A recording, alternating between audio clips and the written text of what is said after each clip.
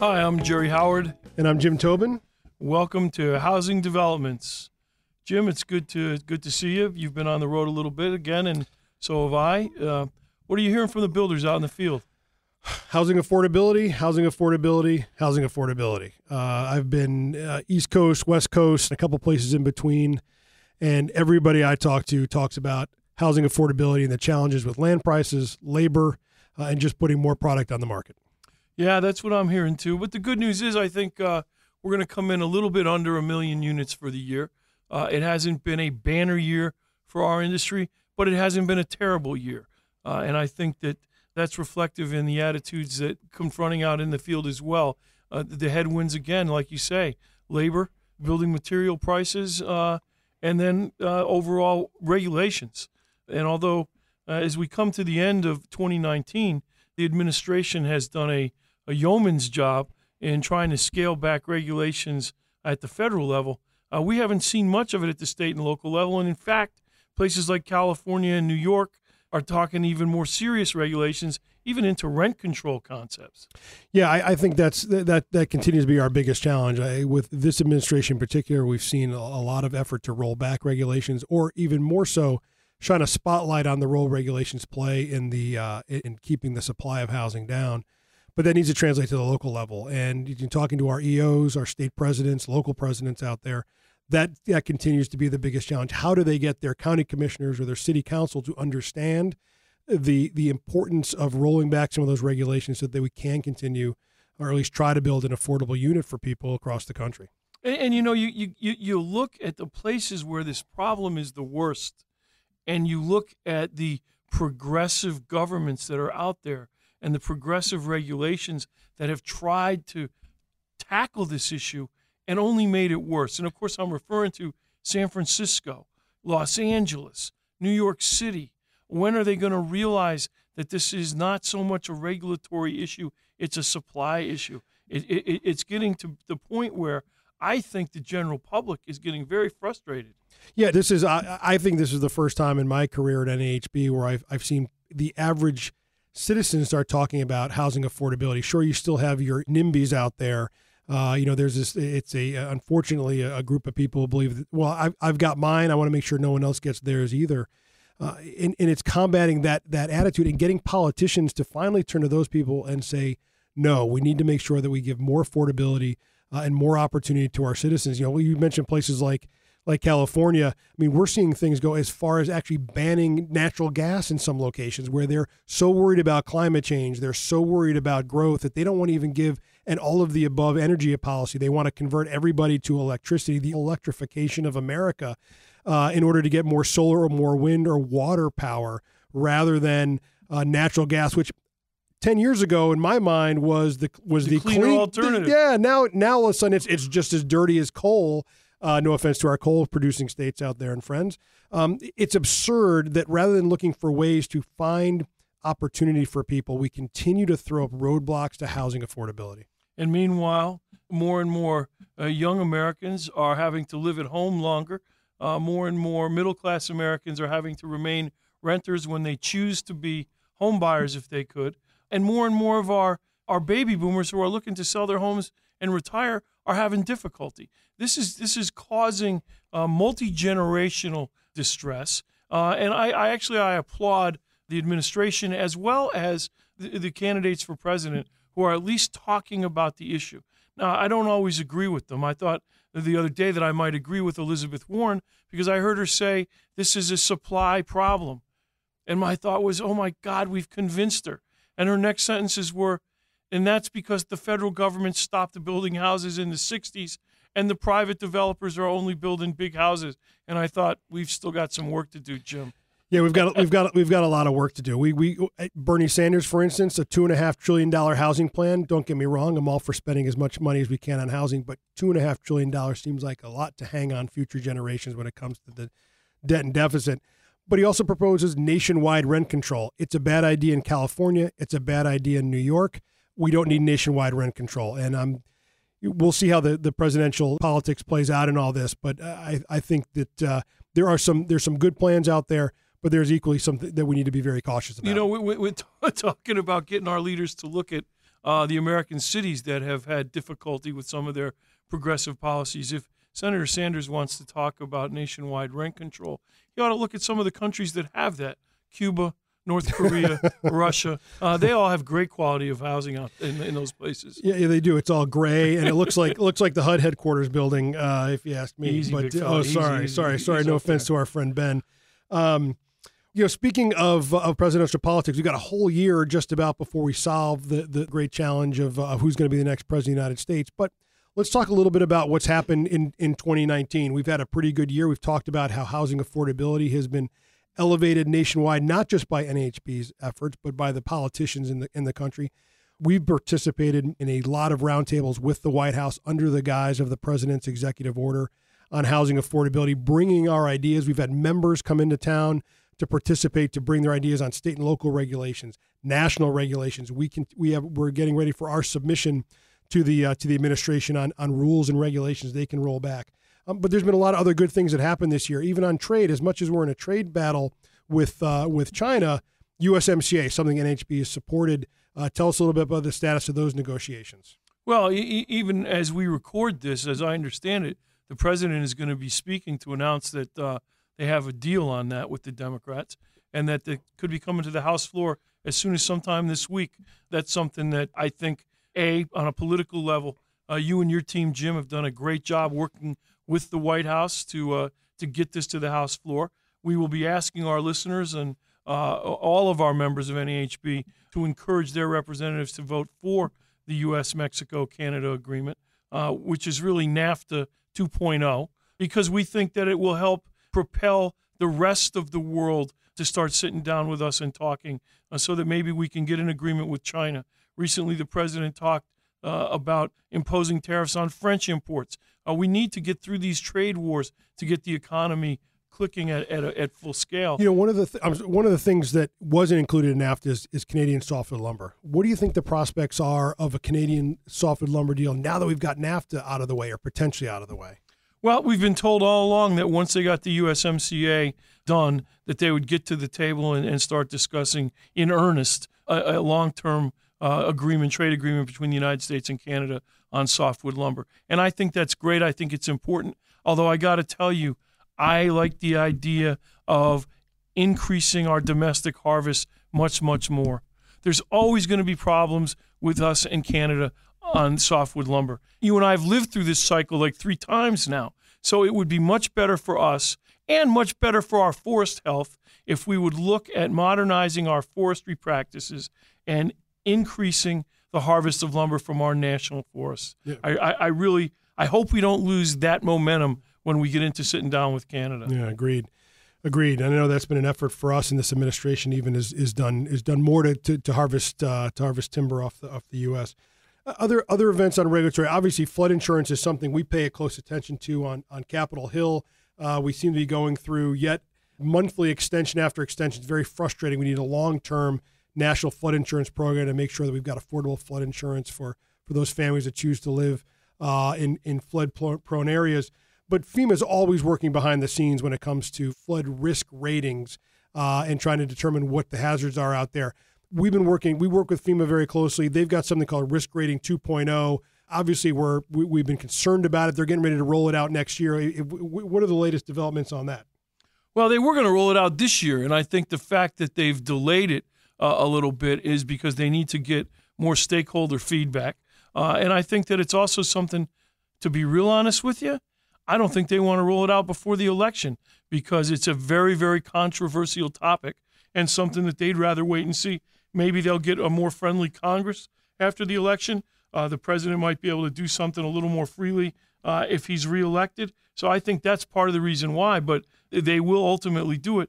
The bottom line is, once again, let's go turn the lights on for these guys. Since humankind has existed, humankind has lived near water. More than 50% of the Earth's population lives in what would be considered a floodplain because people not only want to live near water, they have to live near water in a lot of the world. So, let's abandon this crazy notion that people all need to move inland. It's not going to happen. And what we need to do is adapt and make some strong national flood insurance policies that are sustainable and that will help promote affordability and flood protection and protect the taxpayer as we move forward. And it can be done. There are plenty of proposals up there on the Hill. There are a lot of them in the agencies. That if people will just put aside their partisanship and lose these crazy notions, that we can get this done. And I'm hopeful that next year will be the year. Yeah, it'd be good to get this one behind us. I think it's about certainty, right? We talk to our members all the time, and certainty and being able to look forward 3 or 4 or 5 years and plan their business models around a regulatory environment that is static and not as dynamic as we've seen. I think that's great news for the industry moving forward to get to that building to market up at 1.5 or 1.6 million new units over the course of a year. And speaking of certainty, one of the disappointments that I think you and I share from 2019 was the failure of Congress once again to act on housing finance reform. And so the flow of capital into the housing system is still at the whim of a regulator, one person. The lack of certainty there is something that bothers and has bothered our members since Fannie and Freddie went into conservatorship 10 years ago. What are you hearing there on the regulatory side, and what do you think about this as an issue going forward in Congress next year? Yeah, it's really frustrating. I think when we've been on Capitol Hill together and having conversations on housing finance reform, we have the left and the right who won't talk to each other. We were up with our friend Maxine Waters, the chairwoman of the House Financial Services Committee, and essentially we were told there just isn't time to do housing finance reform this year. And I know how disappointed you were in that response. You're the disappointed is one way to put it, Jim. Yeah, it is. It's stunning when you have something so big that needs to get done, when you have a regulator and an administration that is moving towards that way. Why not reach out and become a partner and actually putting the housing finance system on solid footing regulatorily, but as well, and more importantly, legislatively? I think that what we have seen in our conversations with Director Calabria, in our interaction with the White House and the Treasury Department, we are cautiously optimistic that they're going to do the right things when it comes to housing finance reform, that they're going to move deliberately and slowly to make sure there are no large market disruptions. And I know you've had conversations with Mark Calabria very recently about this and how he's going to tackle reform in absence of congressional action. Yeah, I think Mark is wise enough to understand that he can't go as far as he would like philosophically because it would cause a disruption in the market. And so I think he will be cautious. But that gets back to my point. The ebb and flow of capital to the housing finance system should not be the prerogative of any one person, no matter how well I like him or how well I know him. It should be the will of Congress. And for Maxine Waters' staff to look at you and me and tell us that they don't want to move too quickly on GSE reform, that the subject has to be studied. I mean, every academic in the world, every finance expert in the world, every trade association in the world has written their papers on GSE reform for the last 10 years. There's no more studying that needs to be done. The time is for action. And for them to say, we don't want to take the time, I mean, what else do they have up there but time? Well, they got impeachment right now, and that seems to be everything that sucked the. Thank you, Jim. I feel so much better now. Yeah, right. Well, that's the great challenge. But let's shift off Congress for a minute. Let's talk a little bit about the administration, what they've done. We've seen some major rules that have gotten changed to the better in our mind. The EPA greenhouse gas rule was changed. That's a good one for us. In so much that as much as they're talking about stationary sources and greenhouse gases. As a user of the electricity grid, we're impacted by that, and potential for code requirements to fall down on the housing industry. Waters of the U.S. It's something that you and I have been working on for a long, long time together. We saw the Trump administration repeal the Obama era rule, and they're getting ready to propose their own rule, which I think is something we've been working with them hand in glove for the last couple of years to see that realized soon. Well, and I think that there's a lot that's going to have to wait until next year, and some of this stuff's going to obviously have to wait until after the election. And speaking of the election, in addition to some other items that we want to get to in a second, I want to lead off with some of the new innovative things that NHB's done this year by talking about the series Building the Dream. that we've partnered with the Hill newspaper on. And there's already been the first event was in Minneapolis, Minnesota, where our chairman, Greg Ugaldi, went out there. There were 200 policymakers and influencers in the room. It was broadcast on the Hill's television channel, and it's been viewed by several thousand different viewers. Tell us a little bit more about this effort, Jim, and what we hope to accomplish with it. Well, this really has been the brainchild of Paul Lopez and the communications team, and putting together a series that feeds into the NAHB's housing affordability mantra in 2019 and then moving into 2020. An opportunity for us to continue to do what we've done all year and years before that, which is lead on this issue. And our partnership with the Hill is going to provide us with the opportunity for a well-respected news organization inside the Beltway to take that message outside the Beltway and get local politicians, local stakeholders to pay attention to the housing affordability crisis across the country, talk about the symptoms, but more importantly, talk about the solutions in those communities, and hopefully build upon our theme through the course of the year. It's been a great success so far.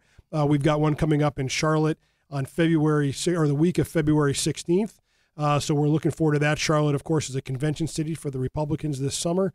And I think Charlotte's one of the biggest growing cities in the country, and they've got affordability problems down there just like everybody else. Yeah, and in conjunction with that effort, we just recently have put together a plan where we'll be having professional pollsters have focus groups of different individuals in different cities, including Charlotte and including in Minneapolis, where we will sit down. We'll talk to extreme left-thinking voters, extreme right-thinking voters, and those that are slightly left of center and those that are slightly right of center, and test our different messages on affordability. Test the different ways to influence those people to be in our corner. That's something that I think is going to be really important, and it'll help us refine the talking points as we get closer to the election so that we can help the federal candidates who are housers to hit the nail right on the head, to use an industry term. But we will also be able to get these talking points and these various messaging strategies into the hands of our state and local associations to help them with their elections. So this is a very exciting year coming up in 2020 as the election gets nearer and NAHB trying out things that we've never tried before. I'm very excited about this. Yeah, speaking of something we've never tried out before, this year we saw the NAHB partnered with HUD on the Innovative Housing Showcase on the National Mall, a huge success not only for NAHB, but for the industry and for housing in general. We had thousands of people over the course of 4 days on the National Mall in June during Home Ownership Month. Great panel discussions about all of talking about the symptoms, but the solutions for housing. A great opportunity for the American public to see what we're doing in housing and how we're trying to drive affordability.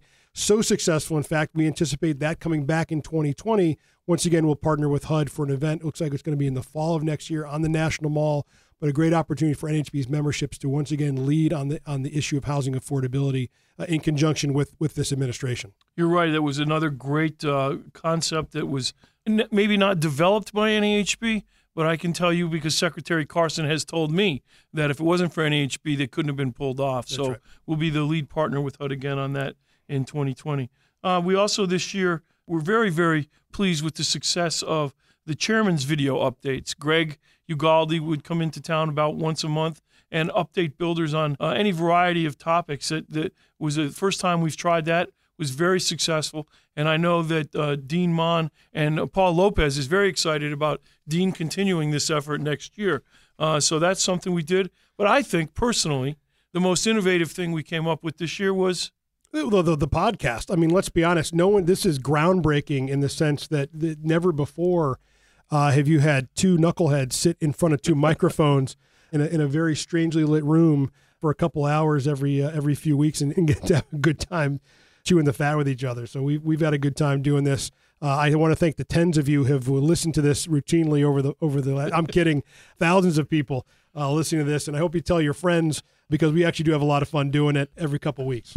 Yeah, we sure do, and I want to thank all the listeners and again echo Jim's admonition that you please tell all your friends to listen to the podcast. We love doing it, but most of all, I just want to thank all the builders out there for their commitment to the industry, both as professionals but also as NAHB members. We appreciate what you do. We certainly hope that you're pleased with the efforts that we here in Washington and that your state and local staffs are putting out for you guys. We wish you all the happiest of holiday seasons and a safe, prosperous, and healthy 2020. And that's our show, not only for today, but for 2019.